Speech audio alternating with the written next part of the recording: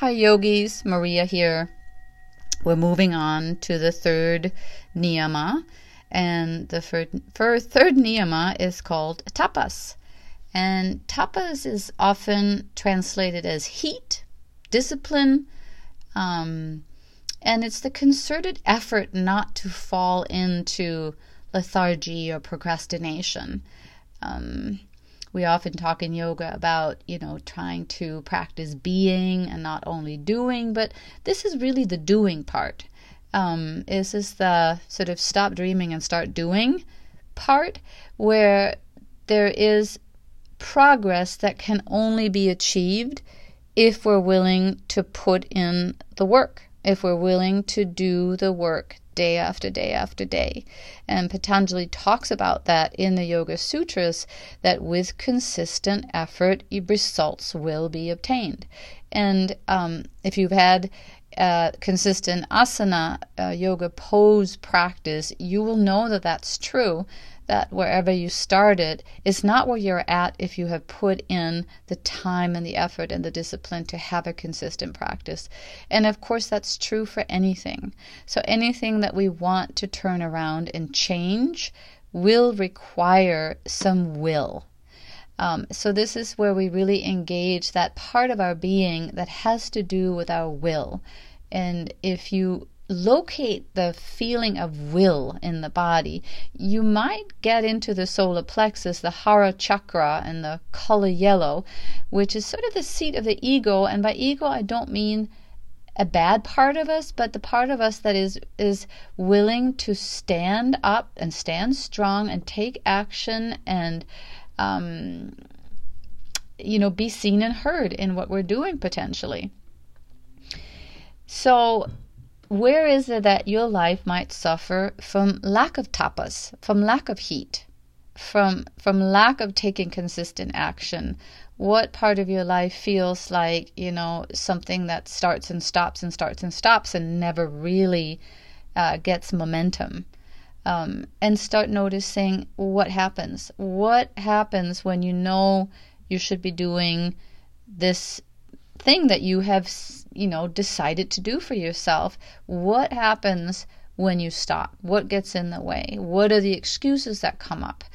For example, I teach meditation, and that seems to be really one of the hardest yogic practices for most people. Most people would rather stand on their head for 10 minutes than do meditation for 10 minutes, because we do sink into the deep inner places that are in need of healing, and most of us really want to run away from those places.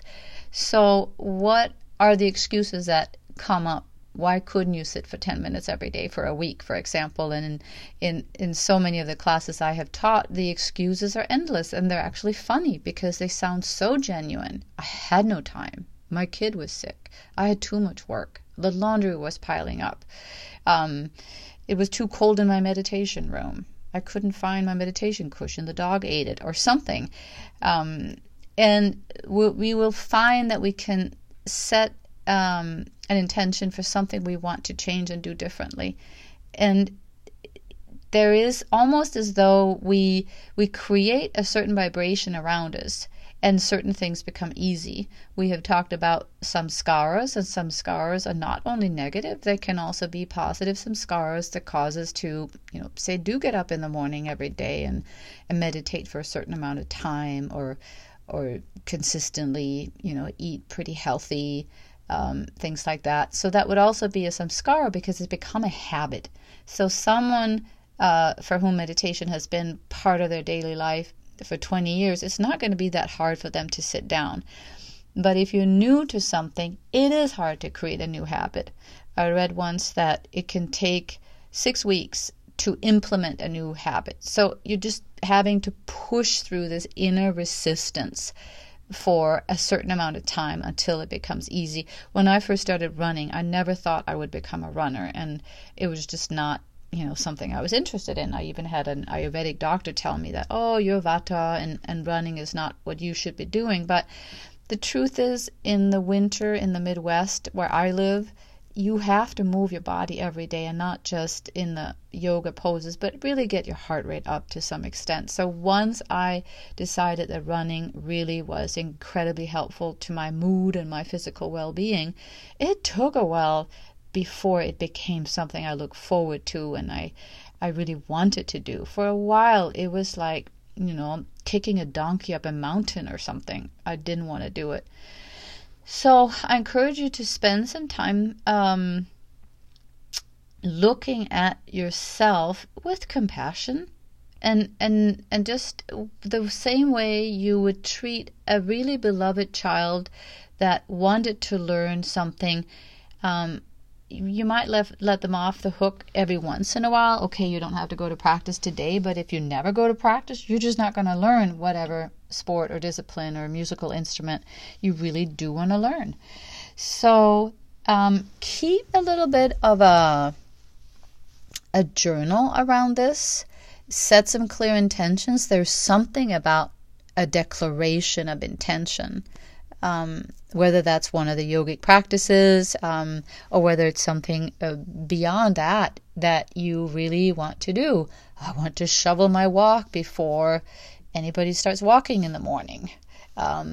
Anything that you decide, this is who I want to be. This is something I want to train my own kind of lazy inner donkey.